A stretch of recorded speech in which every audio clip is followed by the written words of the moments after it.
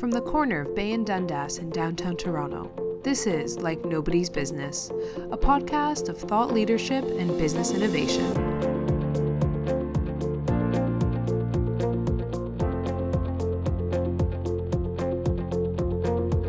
I'm your host, Nadine Habib.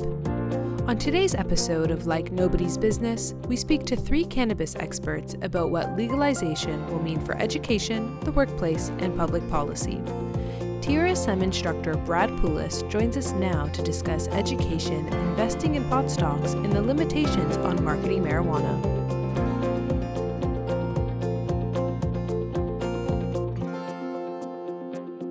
What do you think about legalization and how it's going to impact universities or education in general?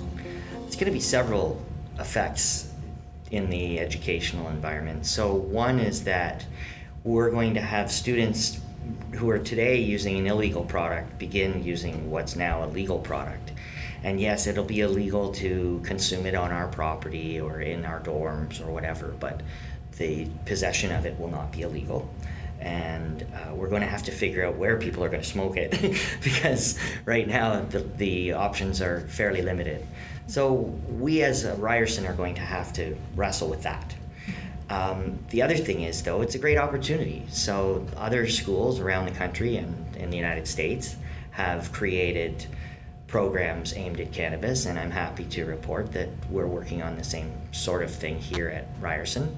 It's starting in the Chang School, which is where a lot of things of this nature start, but hopefully will ultimately become like a multidisciplinary program for people who are interested in the cannabis industry. Mm-hmm. And so when it becomes legal, is there going to be certain zones, like smoking zones, that, you know, that would be on campus, or is that like no public spaces are allowed for people to actually use it? So as of now, that's the rule.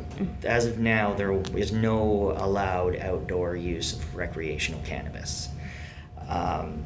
If you factor into that equation the fact that landlords are allowed to prohibit the use of cannabis in their facilities, it literally means there are some people that will have nowhere that they can legally consume cannabis, which is one of the arguments for the licensing of cannabis lounges and that sort of thing. Something similar to a bar where you would be able to go and purchase some cannabis and consume it right there. Mm-hmm. And can you tell me a little bit more about the program that you're working on for Ryerson? It's starting as a business of cannabis course and will ultimately expand to be a full certificate, and we hope an interdisciplinary certificate. So something where we'll cooperate with the biology department or the chemistry department or somebody like that. So people who take the certificate will get more than just the business background, but a little bit of the plant science as well. Interesting. And maybe we can venture off into investing in marijuana, because Sure. I know that that's a kind of a hot topic right now. Some, portfolio managers or people within the industry or TD Bank have advised people not to invest in marijuana companies. What's your take on that? So it's a highly speculative investment, let's be honest.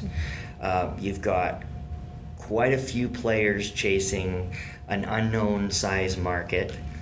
There are billions and billions of dollars that have already been thrown into this industry, and we don't know how big it'll be yet. So I think the TD is just doing what banks do, which is being prudent.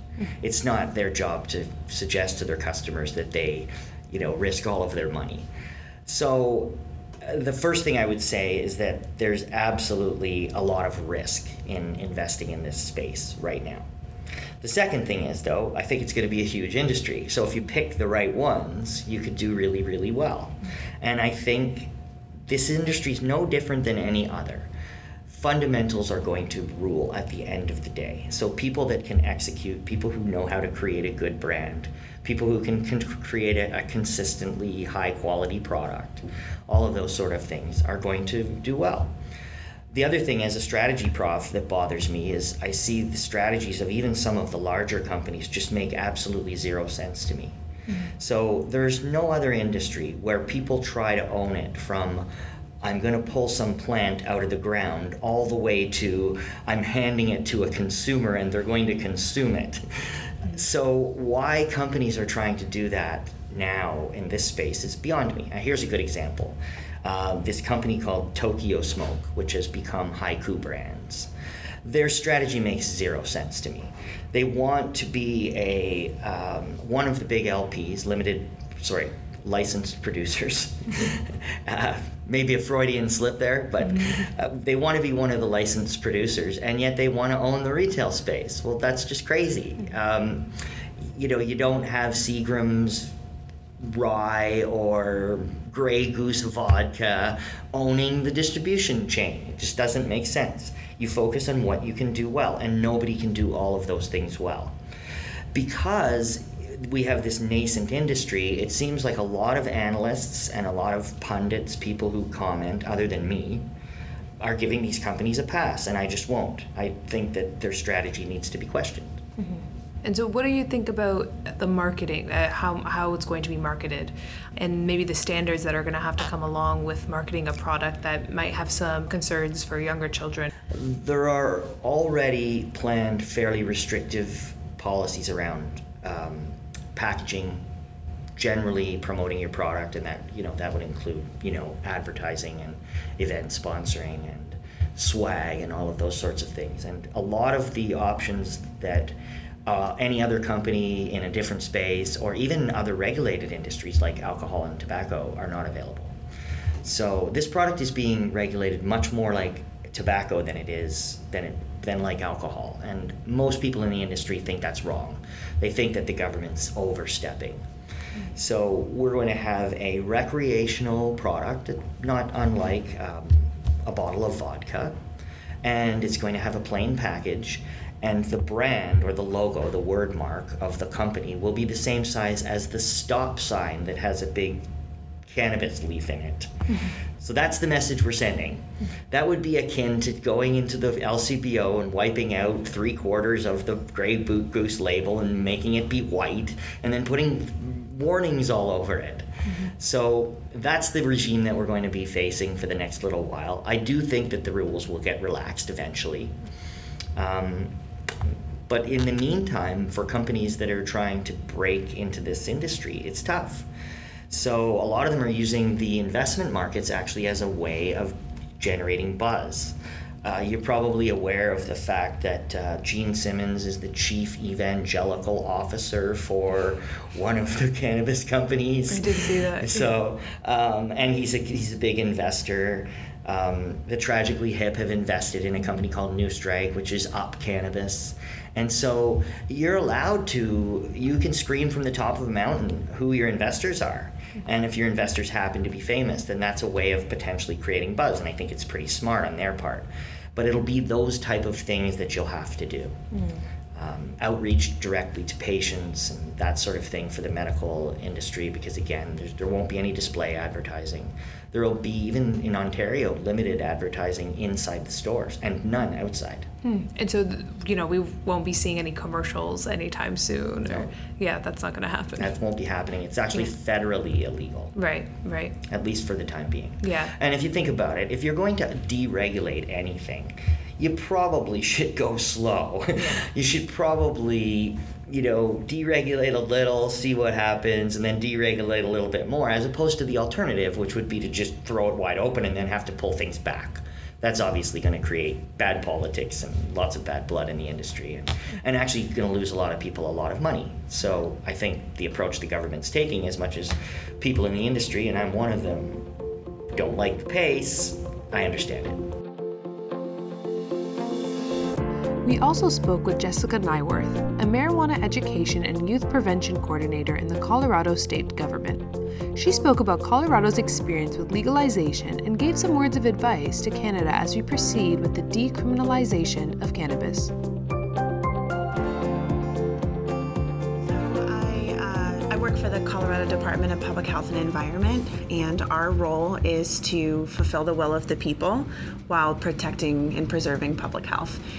So pre to post legalization, we have a couple of jobs in that arena, and one of those is to do data and trend tracking, which doesn't seem terribly exciting, but that honestly is one of the biggest questions that we get is pre to post legalization. How is this affecting families? How is this affecting young people? How is this affecting our communities? And the data is one way that we can track that. And actually what we see is we have steady youth use rates. It has not increased post-legalization. We have steady adult use rates. That has not increased post-legalization. So we have steady pregnant women and breastfeeding women use rates pre to post legalization. So we are seeing a pretty reassuring trend there, that legalization is not increasing risk among young people, particularly in their use or at-risk populations. Something else that we are often asked is, what are the health effects of marijuana? What are the positive health effects and what are the negative health effects? And there's not a terrible amount of research after 100 years of prohibition. There is a definite lack of research when you compare it to tobacco or alcohol. But what we do know is we put together a group of professionals, healthcare professionals and prevention specialists to review all of the literature out there about marijuana, weigh it against each other and come up with public health statements. So we do know quite a bit about the health effects of marijuana, and all of our messaging and prevention education and intervention education has been based off of those health effects statements. So, what are the population-based health effects we've seen in Colorado? We see a couple different things about increased hospitalization rates from particularly tourists or novice users who are unfamiliar with the product and how much they can use and how it's going to affect them. We also have seen an increase in traffic collisions and fatalities. An increase? An increase. And so, we do know that marijuana increases your risk of having a car crash, even though the conception is that you're a safer driver because you're so much slower and more conscious. But actually, the data shows us otherwise.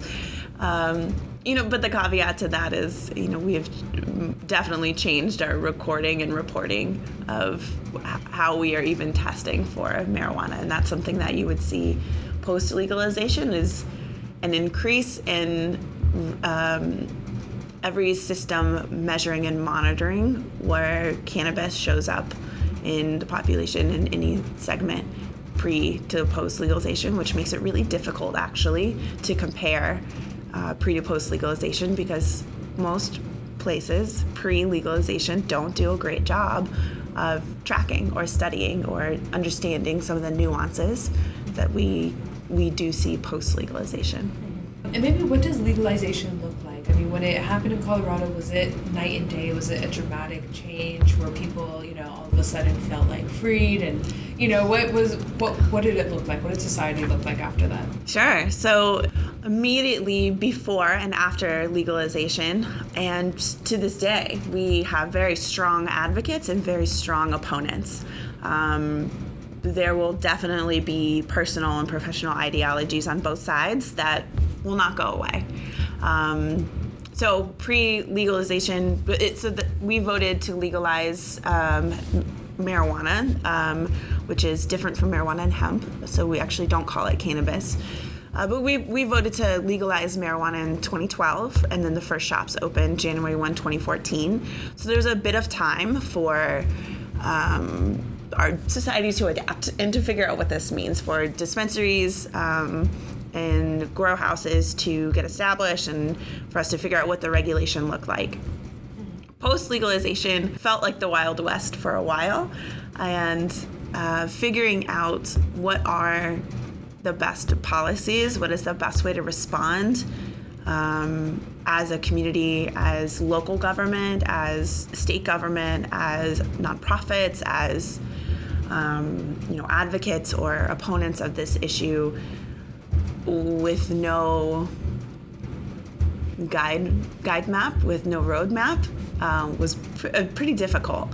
So what I do is I work with other states, other provinces, to help them figure out what are our lessons learned, What did we do well? What are some strengths? And what are some things we wish we had done differently? And how can you learn from some of those things? And so what do you think, what's one piece of advice you would give to Toronto or Canada as we head into legalization? Yeah, so I would say one piece of advice would be, while there is not a lot of research in the best policies for marijuana or for cannabis, there is 50 odd years of research into tobacco and alcohol that tells us what are best regulatory policies, how do we reduce youth access and exposure to cannabis. Many of those policies can be used in this sense. There is a deep well of public health knowledge to preserve public health while mitigating some of those negative effects of legalization, while still making sure that cannabis legalization is something that it's going to happen regardless of how you feel about it. So how then do you respond, and how then do you make sure that you're protecting folks? And so our job at the Public Health Department has been, and something that I recommend to everyone, is stick to the science.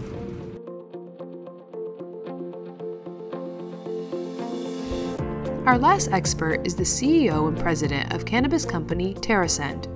Michael Nishat spoke to us about how cannabis legalization is going to impact the workplace and medical marijuana users. I think that the legalization will definitely bring changes in the workplace. When you look at alcohol, for example, there are special rules and special policies that workplace has on the use of alcohol in the workplace settings. What we'll probably see is, I believe, is a removal or an addition of the word alcohol and add the word cannabis, is that should be treated like alcohol. People who show up to work should not be using cannabis recreationally. It's something that has to be done after work, during leisure time. People who drink alcohol can get drunk. People who smoke cannabis or use cannabis through an edible can get high. I think that's going to be a little bit of the same message going forward as it goes forward through legalization. The fear that I have is the medical component associated with it, is that there are patients who take cannabis for medical reasons. And if I look at other medications that patients could potentially take, like opioids, OxyContin, different therapies that are there that might have the drowsiness associated with it, employers don't necessarily walk around asking their employees, hey, what's in that medicine bottle over there? What do you have over there? So we need to make sure that there is a protection that's granted to the medical patients where they're not discriminated against, and there is rules in place to address that. But we also make sure that the recreational cannabis in the workplace is addressed somewhat similarly to alcohol and how it's being treated in the workplace. And do you find that corporations now are starting to look at legalization, how it's going to affect their own employees, or how they're going to introduce it into their workplace in terms of Christmas parties or, even after work?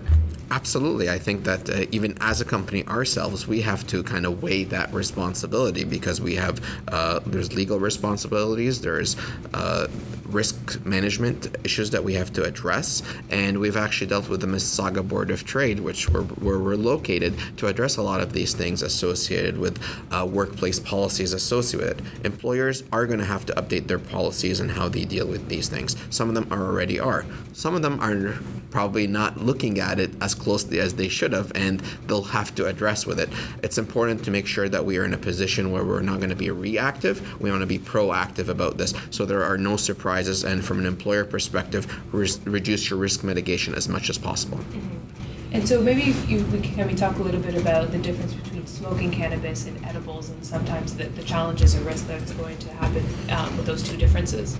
Absolutely. So smoking and edibles are very different experiences for clients associated from the recreational perspective and the medical perspective. On the medical perspective, it's important to say that when people choose to smoke or choose to vape, the reason why they're doing that is because they have symptoms that need to be addressed right away. So smoking or vaping has an onset that could be as short as 10 to 15 seconds. So some people use cannabis for anxiety, some people use cannabis for migraines. Edibles start working in an hour. You don't want to wait an hour when you have one of those conditions. You want to smoke it or vape it associated with it. There's other ways that you can consume cannabis that are not yet legal yet in Canada through product formulations. So we can do meter dose inhalers, nebulizers. All these are potential future dosage forms that could potentially come into the market. But a patient would actually prefer to use the cannabis if it's for an immediate symptoms through an immediate release mechanism, such as smoking or vaping, and other symptoms that might not be as an immediate need would be through an edible or an oral capsule associated with it that potentially can be used. Should point out that edibles are not allowed in Canada as of yet. Patients can make their own edibles if they want. The regulations have stated that edibles will be allowed within the next year or two, and we look forward to seeing what that looks like, because I think that there is a subset of patients and a subset of consumers that will be looking at getting cannabis that way, and it'll be potentially a safer alternative than vaping or smoking if they don't need that immediate effect. It's important as we go forward through legalization that we don't neglect the medical patient. The medical patient has real needs and has a right to use their cannabis for the conditions that they choose, or their doctor helps them choose for them. There's a lot of talk in place about restricting the use of where people can vape and people can smoke, and it's important for us at TerrAscend to speak up and say that there should be different rules for the medical patients than for patients that are using it recreationally. And the reason why I say that is a medical patient is using it for an ailment, and forcing a medical patient to say you have to use this at home, you can't do this outside. If you have kids at home, if you have other people at home and you're going to subject them to secondhand smoke, that's not necessarily the best thing to do, and you don't have to subject everybody else around you to the medicine that you're using. Recreationally, this is an option and a choice that you're going to have to make. So we need to make sure that we have more options in place for medical patients to be able to consume their medicines and not put the same restrictions on them as everybody else, especially for private, to be able to take it from a privacy perspective and going forward.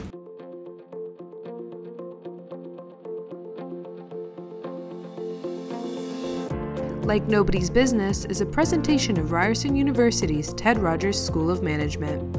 For more information about TRSM, visit ryerson.ca/Ted Rogers School. Thank you for listening.